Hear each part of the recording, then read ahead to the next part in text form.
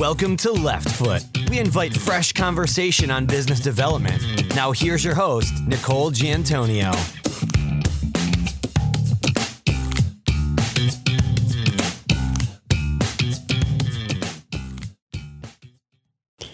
Hello, listeners, and welcome to Left Foot. Today, our guest is Sigal Barnes, the VP of Programming at Lawline. Welcome, Sigal. Hi, Nicole. It's great to be here. Sigal oversees all operations in the Continuing Legal Education Department. She's responsible for developing program concepts, content, and events, and is a member of the Lawline faculty. Sigal litigated civil claims prior to joining Lawline in March of 2012 and is admitted to practice in both New York and New Jersey. Sigal, I've given our listeners some insight into your role and background. Can you expand on what I've said and give us a glimpse into who you are personally? Sure, absolutely. Like you mentioned, I work for Lawline. I've been working for Lawline for almost 4 years now. I actually graduated from law school in 2010. I did practice for a fairly short time, litigating in both residential and commercial landlord-tenant law, and then also did some transactional work as well. I moved into Lawline because I wanted to kind of stay connected to the legal world, but wanted to kind of work a little bit more on the academic and side of things. And I've been at Lawline ever since.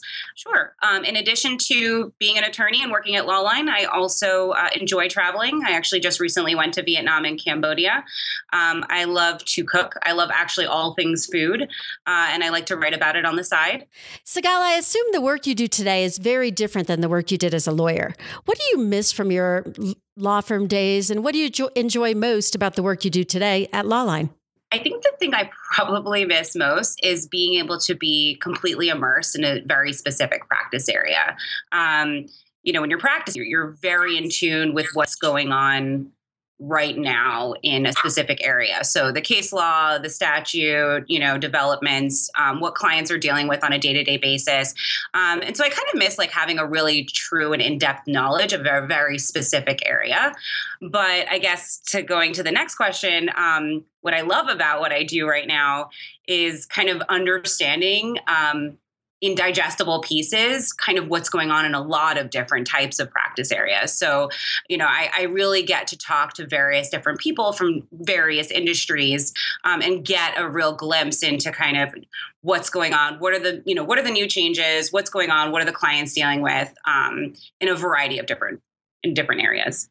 I'd have to imagine that is a big part of your work. The world changes, the needs of lawyers change from an education perspective. And the example I can provide is I was interviewing a partner in a major firm, and he was talking about SEC requiring lawyers to disclose things around climate change in reports and wanting that this could be a whole new area of law. So that's just an example. But I'm assuming you have to deal with that in your work, developing coursework and content that has to do with new and changing things.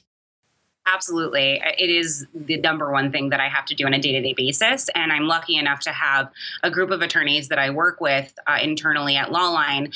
And really the number one thing that we recognize from day one is that we don't know everything. And that we need to employ many different resources to kind of gain a better understanding of what the law is now, where the law is moving towards. And we recognize that it can't always come from one source. And so we are very diligent in kind of focusing on a variety of different sources to bring in that information, whether it's, like you said, speaking to various practitioners that are dealing with things on a day-to-day basis, speaking to potential clients and seeing what their expectations of where things are going and what they expect things to be like. In addition to, of course, the standardized ways of kind of researching things, whether it's law journals, case studies, things of that nature. And then lastly, using our own understanding of the market, taking all of these points, putting them together, discussing them, and then kind of translating them into educational programming. One of the things that must be interesting too is you work with lawyers at all different stages of their careers. How exciting, right? So you've got some lawyers that have been practicing and are needing to get their credits for a particular year, but they could have been practicing for 30 years. I mean, how do you balance that? Is there ever any reason to balance that? Or is it you create a product and it's pretty much absorbed the same by folks that have been practicing for a few years versus lawyers that have been practicing for decades? something that we kind of have to think about every single day. And there's kind of two different ways that we look at it. The first way is there's different experience levels. There's different understandings of a certain area. And so we have to make sure, that we're either one, providing a foundational kind of platform so that people can get to the next level and kind of are able to understand the more advanced issues that are involved. But we also kind of have to balance that with the idea that even the most experienced practitioner will always encounter something new, or have a client that's bringing a new or novel issue to them.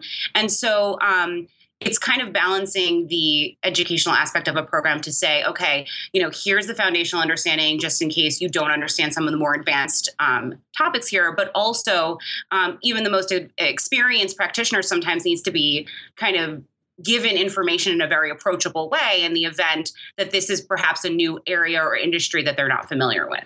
Of course. Yeah, that makes perfect sense. Lawline has experienced tremendous growth, reaching 2 million listens, 100,000 unique lawyer clients.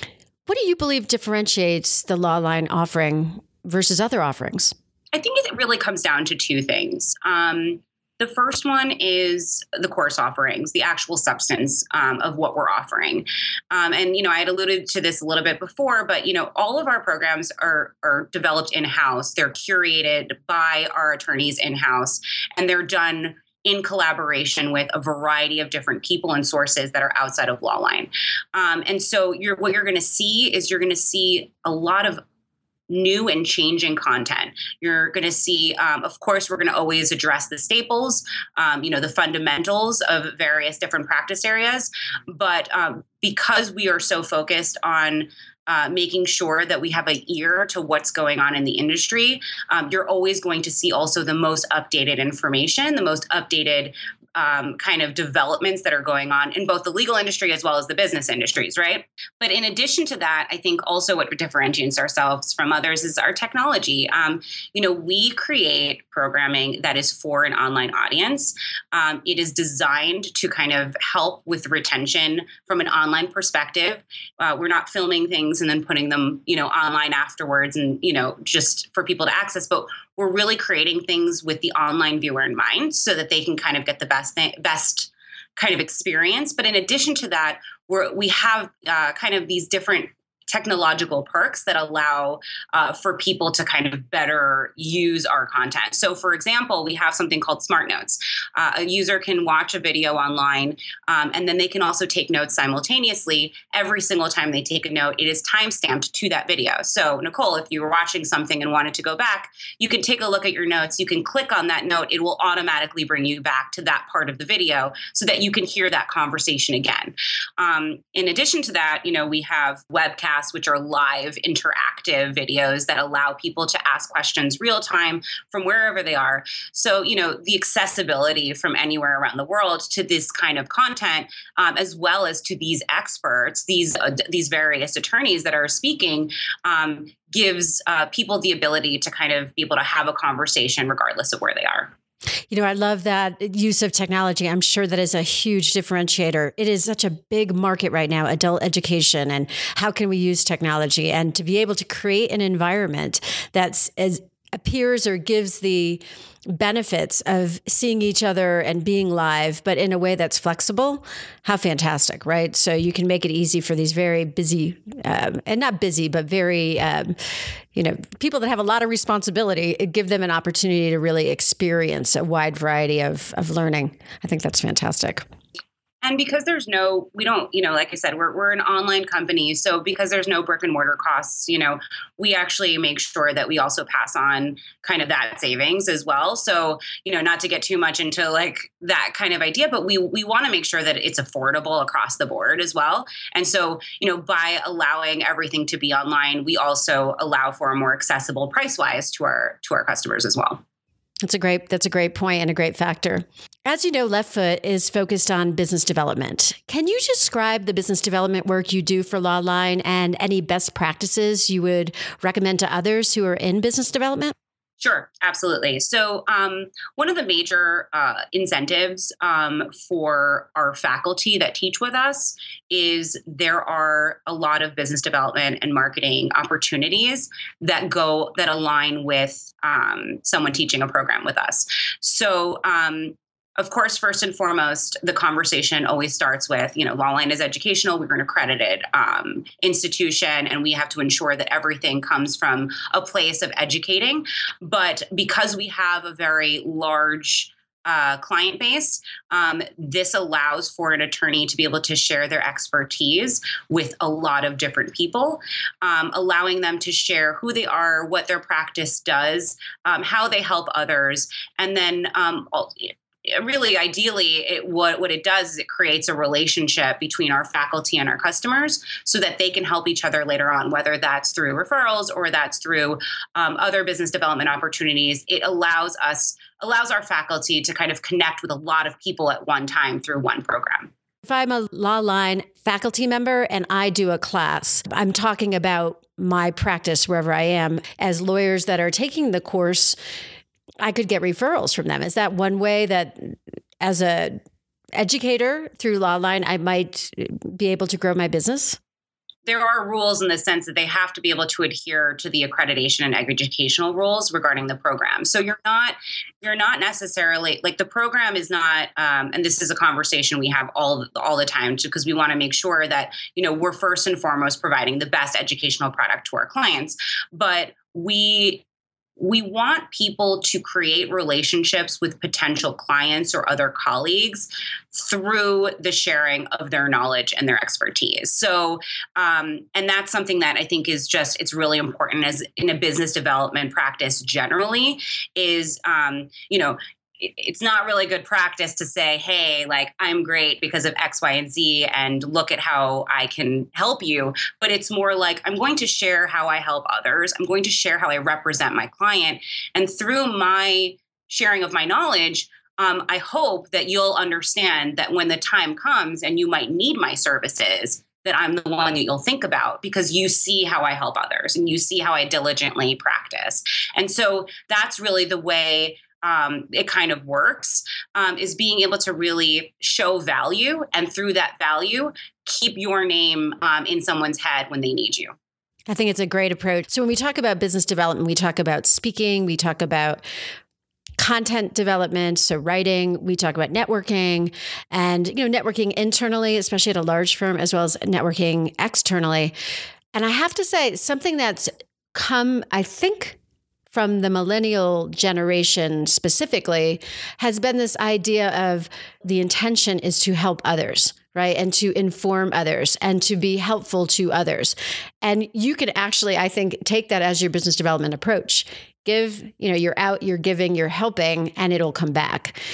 Absolutely. And it's funny because you see it, it's almost kind of humbling to see because we have a lot of, we try to facilitate conversations with our faculty and our clients, even after, let's say, the initial filming of the program, so that there can be a continued conversation. And, I get to firsthand see, various customers asking for clarification on on something they learned or trying to gain better insight into something and how receptive, the faculty are. And then I get emails from people being like, thank you so much. I met so-and-so through a Lawline program and now we're great friends, or now, we help each other, we're co-counsel on a case, or in certain circumstances, I've seen people start firms together. And so there really is, it really is a wonderful thing to see how much people give and how much they actually end up getting out of it as well. That's fantastic. So let's chat a bit about the other coursework that Lawline develops, the business courses that are not specifically about the law or interpretation of the law or application, but on the business of law. Can you chat about the different courses you have and maybe some of the themes that exist within those courses? Because we do think that obviously being a strong business developer requires that a lawyer understand the business of their clients and what it takes to be a strong and healthy business. Absolutely. And so the first thing that I'm seeing a trend in is industry-based programs. And what that means is that you're seeing practitioners talk very specific to their practice area as it applies to an industry. And I think that actually might speak to kind of, I think, a larger shift to a more kind of specialized way in which attorneys are practicing. But I'll give you an example.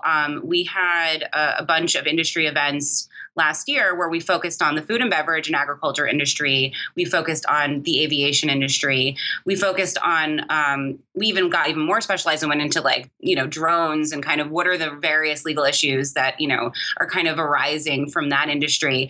And what you're seeing is you're seeing people understand that their clients are not a practice area. You don't look at a client and go, oh, well, that's a family law matter, or, oh, that's a criminal law matter. No, they're a person, they're a whole business. They have various issues. Some can be family, some can be labor and employment, and so you're seeing practitioners kind of understand better what the legal issues from a variety of practice areas as they apply to an industry. And so I'm seeing that as a shift as far as understanding businesses better, more so as like a larger entity of various issues touching various practice areas, and less about, less like imposing upon them a specific practice area. In addition to that, I'm also seeing, different legal services being offered to businesses from and I guess this kind of goes with what I just said, but, from a general counsel or an in-house counsel perspective. So you're seeing a lot of businesses that are maybe not like the large, I'm not talking about the large corporations, but, the small to mid-sized businesses that can't necessarily afford a general or in-house counsel.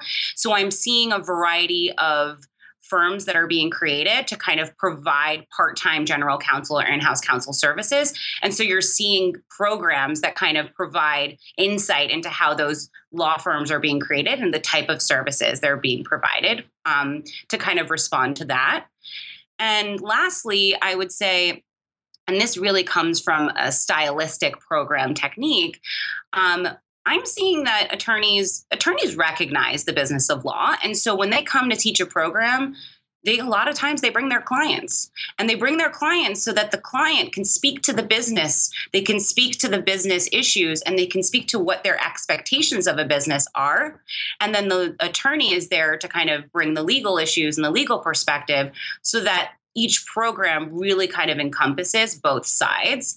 And I think that really shows like a true response of the legal industry to kind of making sure that they're more business savvy in their practice. I love that idea. And is that when they bring those clients, is it a general counsel that's coming, or often is it a pure business person? Yeah, no, it's both. We've had general counsel of large corporations and hospitals come in with, their attorneys, and they speak to the kind of the various issues. And then sometimes you'll see, actual business experts that'll couple up, that collaborate with attorneys, and they'll collaborate together to kind of create something to help people better understand how to represent their client in business matters. No, that's fantastic. The other point you made about the kind of this new economy that we're all experiencing in our life, this shared services economy, and the fact that there are many law firm or lawyer or law or legal based shared services entities out there where you can basically buy time. It's interesting. I'm sure for very seasoned people, they never thought this would happen, but it just makes sense based on what's happening in the rest of our lives, that you could buy legal services in a similar way, online, et cetera. Absolutely. I mean, everybody, and I love it. I mean, it's buying time. Time is the number one thing that lawyers have to think about when they think about representing their client. They have to think about, how do I represent my client in the best way, in the most time efficient way, so that I can create a good experience, and then also, make sure that I adequately represent my client. And I think that you're seeing that in everything, whether it's legal technology services, whether it's alternative billing arrangements, whether it's, starting to watch your CLEs online instead of being able to have to travel, and spend time doing that. I mean, it's really kind of prevalent in every part, and you're seeing it. You're seeing it develop in everything. So, Sigal, are you seeing a large interest from your clients in getting education around the technology that lawyers use? Has that come up? Are more of your courses really talking about the different technology that's available, or is it pretty much maybe the same amount, just different technology? I think that there are certain areas where the technology discussion. So I guess there's two different ways I'm kind of hearing when you say technology in the legal industry, and I guess the first one is, legal technology in the sense that it's technology services that help support, let's say, an attorney's process. So things like Clio or various e-discovery platforms. And yes, I think that I'm seeing, especially when it comes to the e-discovery space, you're seeing a lot of kind of desire to make sure that they understand this technology and see how it can help them and make sure that they're kind of abiding by the rules. But what I'm not seeing, and I guess it's not. It's interesting because I was talking to someone in my accreditation department a few days ago about this. Is that there is talks from a CLE perspective about whether there is merit in requiring attorneys to better understand technology as part of their educational process, and it's. As far as I know, there's no real requirement yet. But what I am seeing is that really every single client has a technology issue in one way or another. Because, it's whether it's just as simple as using an email, there is a lot of legal issues that need to be kind of considered when you're advising a business or a client. Technology is prevalent in every client. But not only that, if it's not prevalent in the client's case, it's prevalent in how you interact with your client. And there's a lot of ethical issues that are present in light of technology and our use of technology. And so attorneys are very curious as to kind of how technology plays into their correspondence with their client, but also it also does play into every client in the sense that every client uses technology. It's a really strong point. Let's go back to the discussion around legal shared services. Do you think that there's something innovative about that from a business development perspective? So as we have partners in law firms or individuals who are outgrowing their own legal practice, what have you seen that you think is innovative about that more shared services approach? Well, so the big thing that I'm seeing, and it's funny because I just went last night to an event where I spoke to a law firm from the Netherlands who was visiting New York to potentially create a partnership with a local law firm in New York, and what you're seeing is globalization at its best. Truly, you're seeing these small boutique domestic law firms that are collaborating with foreign counsel, and they're basically extending, their firm's geographic scope through these shared services, through this collaboration. And what that does, it's so cool because what that does is it allows for clients to truly get like a really local counsel through their attorney. And when I spoke to this firm specifically, they were saying, they worked in international trade, and they said, it's very localized, and they want to make sure that when their client is asking a question about a very specific region, that the answer comes from someone from that region. And they're small; they're a small boutique firm, but the scope is national. It's global, and that's what I'm seeing, and I think it's actually extremely beneficial for the client, and it's extremely innovative on the law firm's part.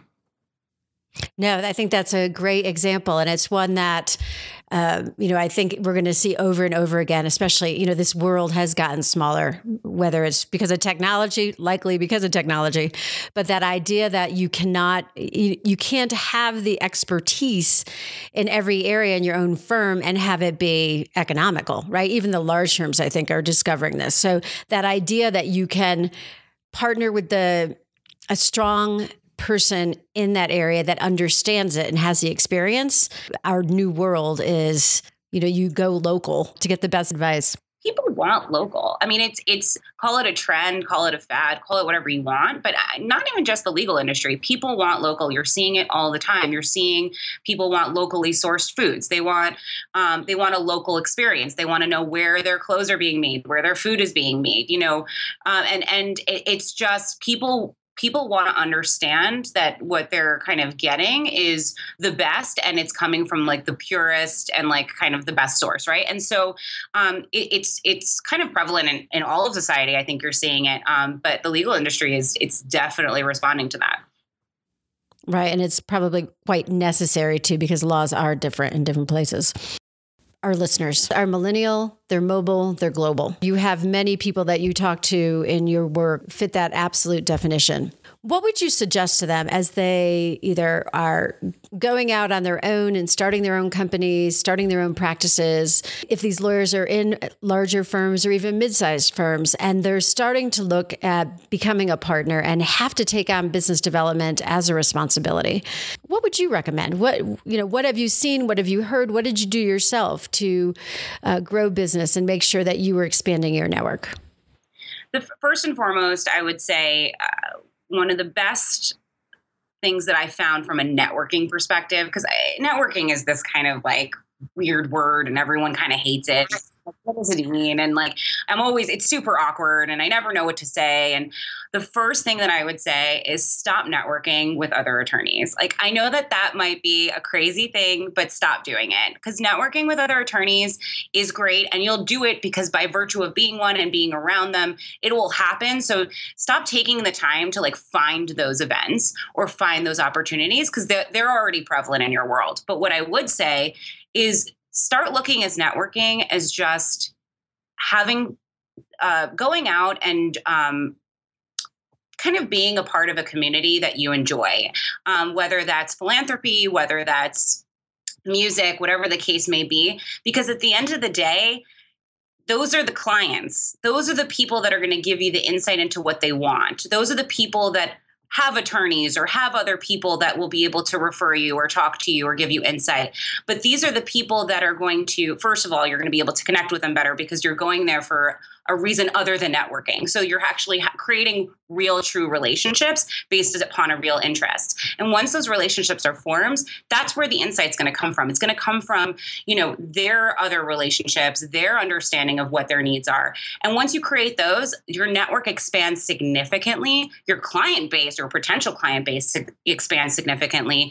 And networking becomes less of this like weird awkwardness and becomes more of something that you're just you're having a great time, because it kind of aligns with kind of what you want, what you're looking for. Second of all, I would say, don't be afraid to get out there. I think, one of the things that I'm seeing specifically in my job is that, people get nervous, it's a lot of people. I want to share my expertise. I want people to know, but, does it really, I'm a little nervous about how I'm going to look. Don't be afraid to get out there. Attorneys can be intimidating, but they can also be extremely forgiving. They're really, really actually very understanding when it comes to like public speaking. And when you come on, you're definitely have a support system of people who are truly there to kind of hear what you have to say and learn and are less judgmental about all the other things. So, get out there, share expertise, and people will appreciate that.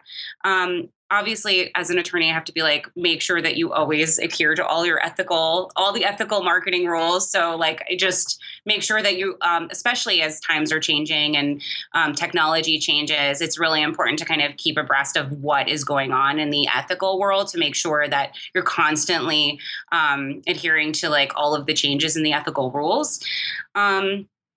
And lastly, I guess just add value, and this I had said a little bit earlier on, it's not about shouting about how great you are or who or about your services, but it's more about adding value to people's lives so that they remember you when the time comes and they need you. Fantastic group of points there. And we talk about Left Foot just reminding people who are listening about the things that actually make a difference. And those 3 points were right on. I mean, that idea of, get out there and network, give it a try, stand up. The people are forgiving. Lawyers are human. Business people are human. They will be forgiving. So Sigal, thank you. Thank you for sharing your thoughts with our listeners. Any last points you'd like to share before we say goodbye? Lastly, first and foremost, thank you, Nicole, for having me on. This was really fun, and I really appreciate the opportunity. I would encourage anyone that has any questions about anything that I discussed today to feel free to reach out to me. Thank you. It's been a pleasure having you as a guest on Left Foot. Thank you, Nicole. Thank you for listening to this episode of Left Foot. Be sure to visit www.leftfoot.net to access show notes, sign up for our weekday series, and embrace what it means to lead with the left foot.